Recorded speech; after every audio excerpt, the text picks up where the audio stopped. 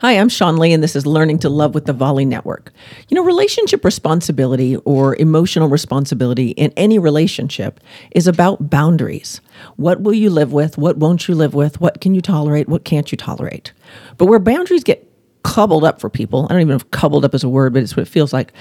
When boundaries get coupled up with people, it's because somebody feels controlled and somebody doesn't know where their boundaries begin and end. Here's what I mean. Let's pretend, for the sake of discussion, that you are in a non-monogamous relationship. And this goes really for any relationship, even a parent-child one. If you are in a relationship and you don't want someone to do something, that's control. If you make a scene about it and you try to bully them physically or emotionally or whatever, that's also control. But you can set healthy boundaries for yourself based on how it affects you. For example, if someone is speaking unkindly to you and they have a habit of it, you can say this: my boundary is you will speak nicely to me. If you don't, I will leave. It's just that simple. I'm going to go somewhere else until you calm down, because speaking nicely to me is a personal boundary.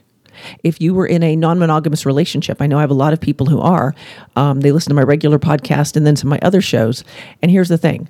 You can't dictate what someone else does, but you can dictate what happens with your body. So if you're concerned that your partner isn't using protection with someone else, then they can't have relations with you until they get a test. That's you protecting your body. That's not you controlling what they do. So you get to have whatever relationship you want to design with whatever boundaries work for you, and no one else has to agree with them. Remember, boundaries are for you, not them. Your boundaries, your body, your space, your well-being. You have to set them firmly for you. But I also encourage you to set energetic boundaries, and we'll cover that next time. I'm Sean Lee, and this has been Learning to Love, and I'll see you again tomorrow.